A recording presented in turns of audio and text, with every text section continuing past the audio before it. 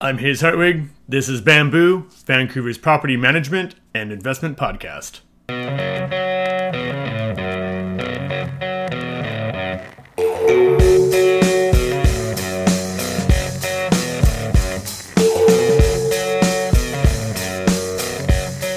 Hello everyone and welcome to this week's episode of Bamboo, Vancouver's property management and investment podcast.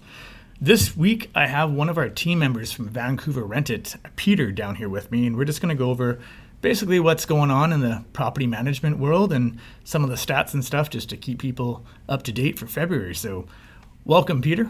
Cool. Yeah, thanks for having me. And excited to talk about what's going on in the rental market right now in Vancouver and how to maybe help some landlords figure out what the trends are so they can figure out how to capitalize on them. Exactly, right? And I mean, you've been at this for, 3 years with Vancouver Rent It? 3 years, yeah. 3 years with Vancouver Rent It and 3 years as a property manager. So I've been loving every minute of it and working on the team with Vancouver Rent It has been great. Nice. So going through some of the stats that happened here, like the average price of a one-bedroom unfurnished has actually fallen in Vancouver an entire $6. So now the average is $22.51 for Metro Vancouver. So, I mean, it's down a little bit, but it's not like we're suddenly out buying a bunch of eggs or lettuce these days or anything like that. But interestingly enough, the rent has gone up from 2022 in February, $411. So, I mean, it seems to be kind of leveling out a bit, but not dropping drastically in that. How have you been seeing it out there? Have you been seeing this sort of trend as well, or?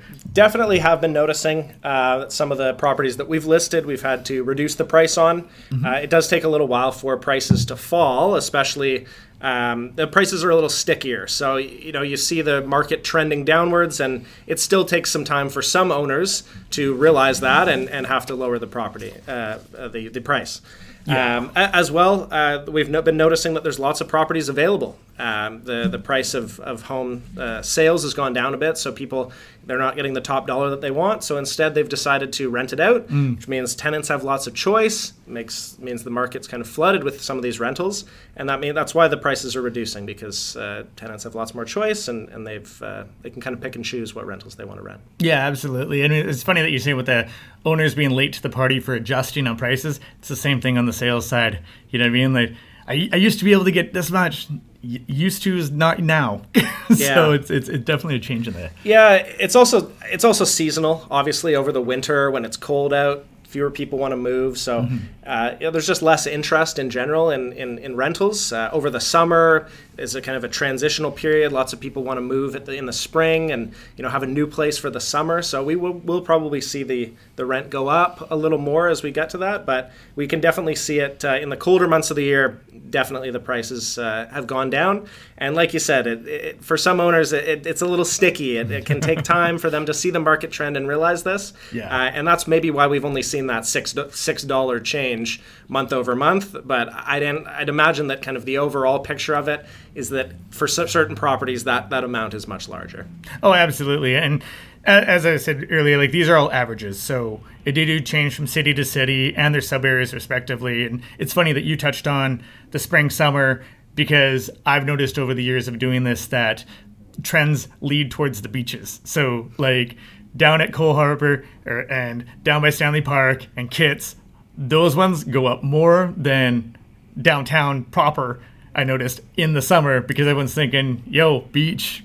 You know what I mean? Absolutely. I've got a couple rentals that I did last year in the summer in the West End, right on Beach Avenue. Mm-hmm. Awesome places, especially in the summer. And I've rented out very similar ones in the wintertime, and the price has been lower. And exactly. It's a little bit of a sunshine tax, right? When it's nice out, people see the natural light coming through the windows of those places, and they think, man, I want to be right on the beach for the summer. Yeah. In the winter, it doesn't quite have the same appeal. So definitely see even area to area those kind of larger changes due to the weather. Oh, absolutely. And that's one of those things. So basically, it's a good idea to talk to a professional about figuring out the pricing, because that's how we stare at all day. Is just what's going on from area to area, and this is the way it is. Interestingly enough, Burnaby is leading by the price per square foot at $369 per square foot. and Langley and Surrey are both tied at $2.15 per square foot. $2.15, not 215. But it's interesting because possibly the reason why Burnaby is so high right now, like higher than Vancouver, is because of all the new builds. So all these guys have got brand new places. They want top dollar because no one's lived in it. It's brand spanking new. So I think that's maybe leading the charge because I don't know if you've looked around Burnaby lately, but there's a lot of cranes. Yeah, a lot of cranes, a lot of new buildings. And I think specifically in Burnaby, some of the new builds are very, very small. I've seen some very, very small units. And you know, even if the prices say are similar to Vancouver, just because the units are so new and, to be honest, frankly smaller, then you know that obviously drives up the price per square foot. So that's definitely something I've been seeing. I've definitely stepped foot in a couple of 2-bedroom units that are probably more like one plus a den. Right? Yeah, I'm actually like a advocate of the older places, to be perfectly honest, simply for the fact that they're just generally bigger. Yeah, you know what I mean? you get more space for sure. There's quite a few developments in the Brentwood area right now where they'll call it the junior 2-bed, but really the second bedroom. I've seen one that they called it a junior 2-bed, but it doesn't even have a door. It's just really more of a large alcove. So, like you said, the price per square foot is definitely high in Burnaby right now. Yeah, and you have to be honest with your people who are trying to move in. That's one of the things I have. Every once in a while, you'll have a discussion with a owner basically saying, oh, it's a 2-bedroom. That doesn't have a window or a closet. Like, that's definitely not a second bedroom. Yeah. Or you can't fit a bed in it. Yeah, I mean, you can market it as an awesome den, and that's what I usually do. If it has, no closet, no window, it's definitely a den, but you can market it and say, look at this, it's got a massive den. You can do, you fit 2 desks in there, you work from home with your spouse or whatever. But at the end of the day, calling it a bedroom, it might be a little disingenuous. Of course, and you'll end up with the person who's coming in, and now they're upset and angry, so they're definitely not going to rent your place, and they're pissed off at you. So really, just call it what it actually is, and things will be better for everybody. Yeah, I've definitely found, you want to make things sound good in marketing, but the truth will eventually come out when the person sees the property in person, and it's just kind of better to be upfront about it. So exactly. Definitely a good tip for landlords. Yeah, and one of the most active property types, as expected, is apartments. At 78.71% of the listings right now are apartments, and the 2-bedrooms taking up most of them at 49.5%. So almost half of them over the lower mainland, basically, are on average there. And interestingly enough, as been last year as well, and for January of this year, the most expensive cities in Canada happen to all be in the lower mainland. Yeah. So with the order being at the top 5 is West Vancouver number 1, Vancouver proper number 2, North Vancouver number 3, Burnaby, as we were just discussing, number 4, and Richmond actually at number 5, which is kind of an interesting one. I was a little bit surprised about. I'm actually a little surprised about Richmond too. Yeah. Personally, I've done a couple rentals there, and they were kind of not on the lower end, but they were for the same price. You could probably you wouldn't get as much in some of those other cities. So I'm actually a little surprised to see it, but maybe I just wasn't renting the brand new builds in Richmond. Yeah, there's a fair amount there by the airport now, so like maybe that's what's sort of propping those numbers up a little bit. Yeah, there's there's a lot of kind of older buildings in Richmond, so I'm actually a little surprised to see that. I'm not surprised to see West Vancouver on the list. And when I was looking at the list, actually, I saw that West Van had one of the lower price per square foots. Maybe just because most of those are big houses, right? I think that kind of is the kind of the difference there, as opposed to there's not as many kind of smaller 1-bedroom or 2-bedroom condos. There are some being built for sure in West Van, but for the most part, these very, very, very large houses that, while they do command a high rental price per square foot, it actually almost ends up being a better deal. So. Yeah, it sort of skews those numbers for sure, right? Which, again, that's why talk to your professionals, man. we just stare at these all day. Yeah, it's definitely good to take a look in the area. Personally, I live in North Vancouver, and I'm always kind of just looking for rentals that, maybe for myself or some friends or something like that. It's always good to see what the market is. And over the last year or so, the North Van I found had not very many rentals at all. I feel like most people who purchase in North Van, they're not purchasing for investment, they're purchasing to live in. Yeah. And that's kind of what I'd seen, at least anecdotally. But looking on Craigslist these days for rentals in North Vancouver, there's tons. North Van and West Van, there's tons of houses available, even tons of apartments. So definitely more people listing their property, which is awesome. Yeah. But it also means that for landlords, it can be more difficult to find a tenant because the tenants have lots more choice, and you might need to be a little more competitive on the price. Yeah, exactly. And even your marketing. I mean, I'm sure you've seen through Craigslist these guys with these, like, I think they're taking the photos through a potato or something, and they're all vertical, and you're just like, well, I'm like, why am I staring at a picture of like a faucet or something? You know what I mean? It's like, absolutely. And you don't need a professional camera, honestly. Maybe back in the day you needed a professional camera, you needed to hire a professional, but to be honest, we're all carrying around $1,000 cell phone in our pocket, and for the most part, that's good enough for taking photos. And that's definitely something that I look at immediately. If the photos are, like you said, taken through a potato, it's not going to be something that I'm necessarily interested in. Oh, for sure. I actually touched on that on a couple people that I've been discussing with. I actually recommend people do use a professional photographer just the one time, because then you have these pro photos that you can just keep on using, providing you don't, change the color of your wall or something, or knock one down for that matter. But I always recommend doing that. But either way, like, as you said, the cell phones are taking much better pictures now. Even clean your lens, like, just make it look good, especially with right now. I mean, our current society is got so many apps and stuff. I mean, Zillow and Trulia and hell, Tinder. If they don't like something at first, you just swipe on it and it's gone, right? So you want to make sure that you get those photos, your tip-top best photos. The other reason why I suggest with the professional photographers is they can do floor plans or virtual walkthroughs and stuff like that. You guys do virtual walkthroughs on your own, but with a video. Exactly. Gimbal, yeah? We do video tours, so you can kind of scrub back through the video to check out parts that you missed, and I find it really helps. You can have really good pictures of all the rooms, but it can be kind of hard to tell, even with a floor plan, kind of how all those rooms fit together. Yeah. And that can be important, to kind of know how the whole place flows and fits.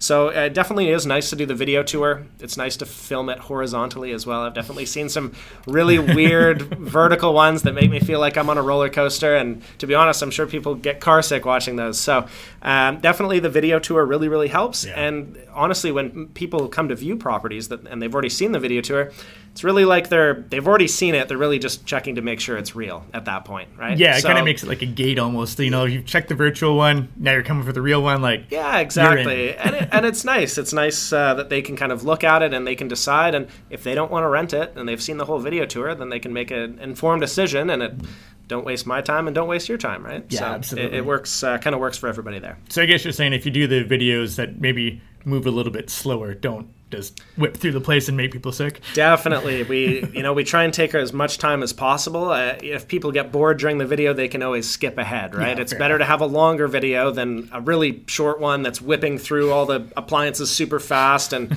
I've seen some crazy ones that are shaky and like I said, makes you feel like you're on a roller coaster. So it's nice when you walk through the place slowly and show everything, but you don't need to do it super fast. slow your roll, right?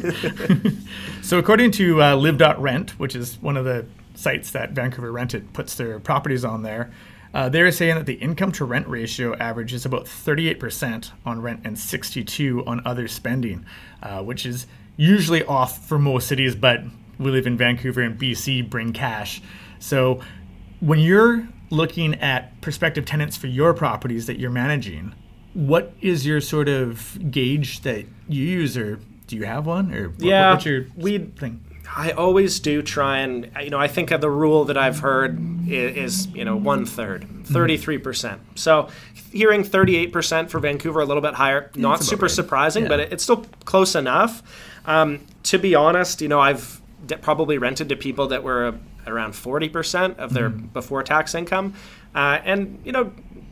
Generally that seems fine, especially for Vancouver, honestly. I think if you tried to stick with the 33%, you'd be eliminating a lot of people and probably a lot of good tenants, too early in the process. Oh, so absolutely. It is something that we definitely look for, though, and trying to get as close to that kind of 33% of the before tax income for it to be spent on rent. But it's definitely something to consider for landlords. With the economy being tighter, and with, like you said, the cost of lettuce and eggs being higher and more expensive, and people are definitely getting pinched. And you'd hope that paying the rent would be kind of the first in the forefront of their mind, but also putting food on the table is too. So I definitely would caution landlords and maybe start to, as the economy kind of slips, maybe tighten up that percentage, and maybe not be accepting people that are 40%. Maybe think about trying to get that as that ratio as low as possible, just to be safe, just for the next little while. Well, exactly. I guess also taking into account type of employment would be something you might want to consider as well. For instance, certain positions such as nurses, for instance, like it's not like they're going to run out of clients. People are going to keep on getting sick and hurt and so on and so forth, and they're in high demand. So probably, I guess based on some jobs would also be a bit of a part of it, yeah? Exactly. I always tell clients that the two most important factors that I look at are stable long-term employment, or at least, long-term for the foreseeable future, and then a good landlord reference. If I can get somebody on the phone, sometimes another property manager who says, hey, Peter, this tenant was great. I want them to stay. I wish they weren't leaving. Whenever I hear that, I think that's great. I've made a check mark. I've made a great choice. That tenant is probably going to be fantastic. If the landlord kind of hums and haws a little bit and says, oh, they were okay, but blah, blah, blah, I might think twice. That's definitely a bit of a red flag. So those kind of two things, the good, solid employment, like you said, maybe is a little recession-proof, that sort of employment, plus the landlord reference are definitely the two things that I would look for. Yeah, for sure. Now, speaking with the landlords, there's been those changes for the rules about renting that just happened this year, where now all the stratas can't restrict rentals anymore.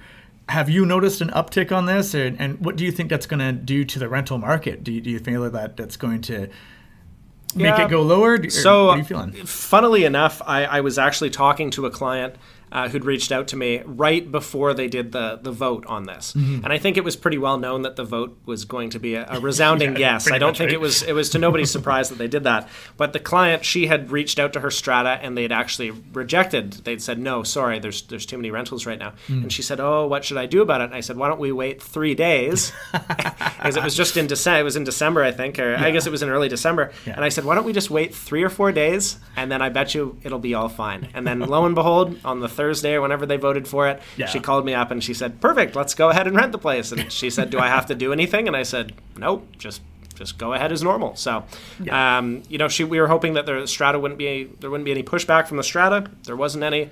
I'd imagine that's a pretty common story. Mm-hmm. That people, who are maybe on the fence about renting it, or they didn't want to apply to the strata, or maybe the strata had rejected them. I'm sure there were some people that did.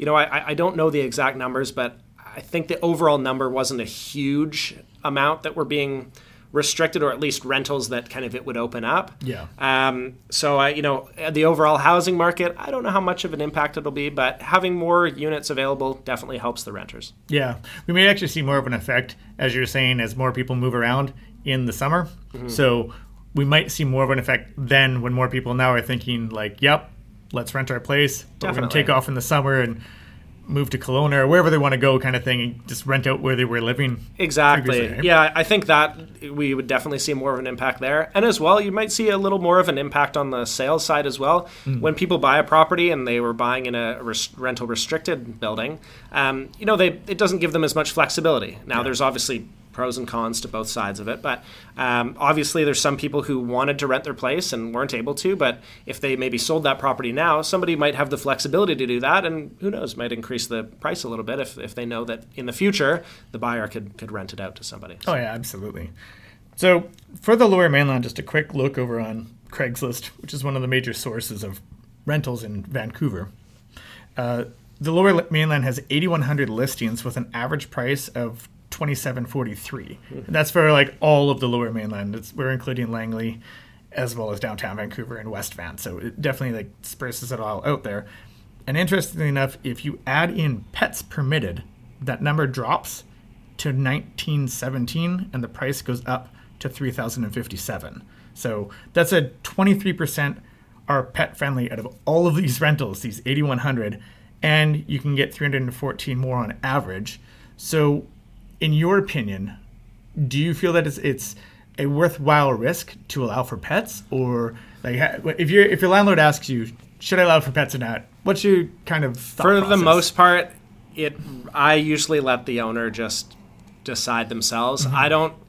Personally, it doesn't, I don't mind if they allow pets or they don't. My job is essentially going to be the same. I'm going to vet the pet a little bit, just as much as I would vet the owner. But, at the same time, I think it really more depends on the type of property. Yeah. For a big house with a backyard and maybe not too many carpets, I would say probably allow pets. If there's carpet everywhere and maybe the carpet's newer and you don't want to replace it, I would think maybe twice about allowing pets. That's just me personally. Yeah. But I usually kind of allow it to be open-ended. You're certainly not going to completely cut off a ton of the rental market. There's lots of people with pets out there, but there's also lots of people without pets. Yeah, so, as much as we all love cats and dogs, and I've had owners tell me that, I love cats and dogs, but I don't want pets. And I say, it's no problem. I'm sure you love animals, but if you don't want a pet in your property, you don't want a pet. Yeah. And I guess that does bring up the question, talking about the strata restrictions, if whether that's something that the province might consider in the future. It's basically saying that you can't discriminate against people with pets. I know that that's something that maybe the media has been talking about, and I'm not sure if that's something the province would ever consider. But who knows? Yeah, maybe. That's the rules back east, like in Toronto, and that you can't discriminate based on a pet. I'm sure there's a bunch of people that do, because you can usually tell if somebody has a pet or for some reason they're just covered in cat hair for some unknown reason, right? So, I'm sure there's still some discrimination going on with it, but you can't just blatantly put in no pets back in Toronto. So that might be something that Vancouver is moving towards. They have to change the act, obviously. I really think that the part of changing the strata things was obviously, to open up, that was the idea, was to open up more rentals. And I think that that's kind of what they're trying to do, is incrementally find ways of just putting a few more rentals back in the market. If they can change a rule here that puts more, and they change a rule here that puts more, eventually that will add to the supply. I think overall building more places for people to live in is probably the best way to do it. But, incrementally adding these changes to the Strata Act or the Residential Tenancy Act, that could increase the supply and definitely help out the housing crisis. Yeah. So at the risk of sending a trigger for some of our listeners here, do you think that Airbnb and VRBO and all these like short-term rentals are damaging it as much as being said, or what do you feel on that?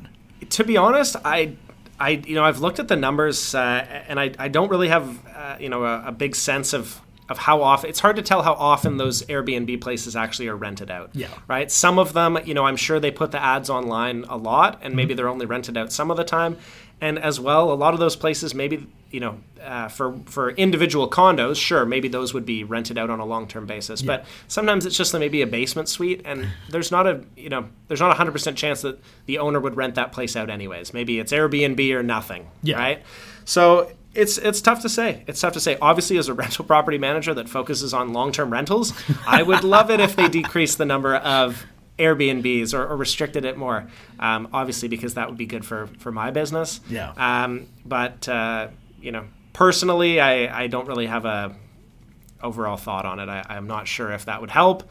I'm sure it would help, but I'm sure a lot of people would be upset, and maybe it's overreaching. But yeah, you can't make everybody happy, right? So exactly, someone's going to be upset either way. Exactly. So if people are trying to look to get a hold of you for property management or placement only, or really any help for the property management side of your business, how would they find you? They can find me at vancouverrentit.com. On our website, which if you're listening to this podcast, you may already know about. I've also got, that's the best way, reaching out to Vancouver Rent It, and you'll be able to find me. Nice. All right, well, thank you very much for coming down to the podcast here and enlightening Vancouver with your ideas and plans for the future of property management. So thanks for coming down. Cool. Thanks, guys. Wicked. This has been Bamboo, Vancouver's property management and investment podcast. We'll be back in a couple of weeks to touch on anything else in the property management world. If you found this property management podcast interesting, please do be sure to subscribe, and we'll see you soon.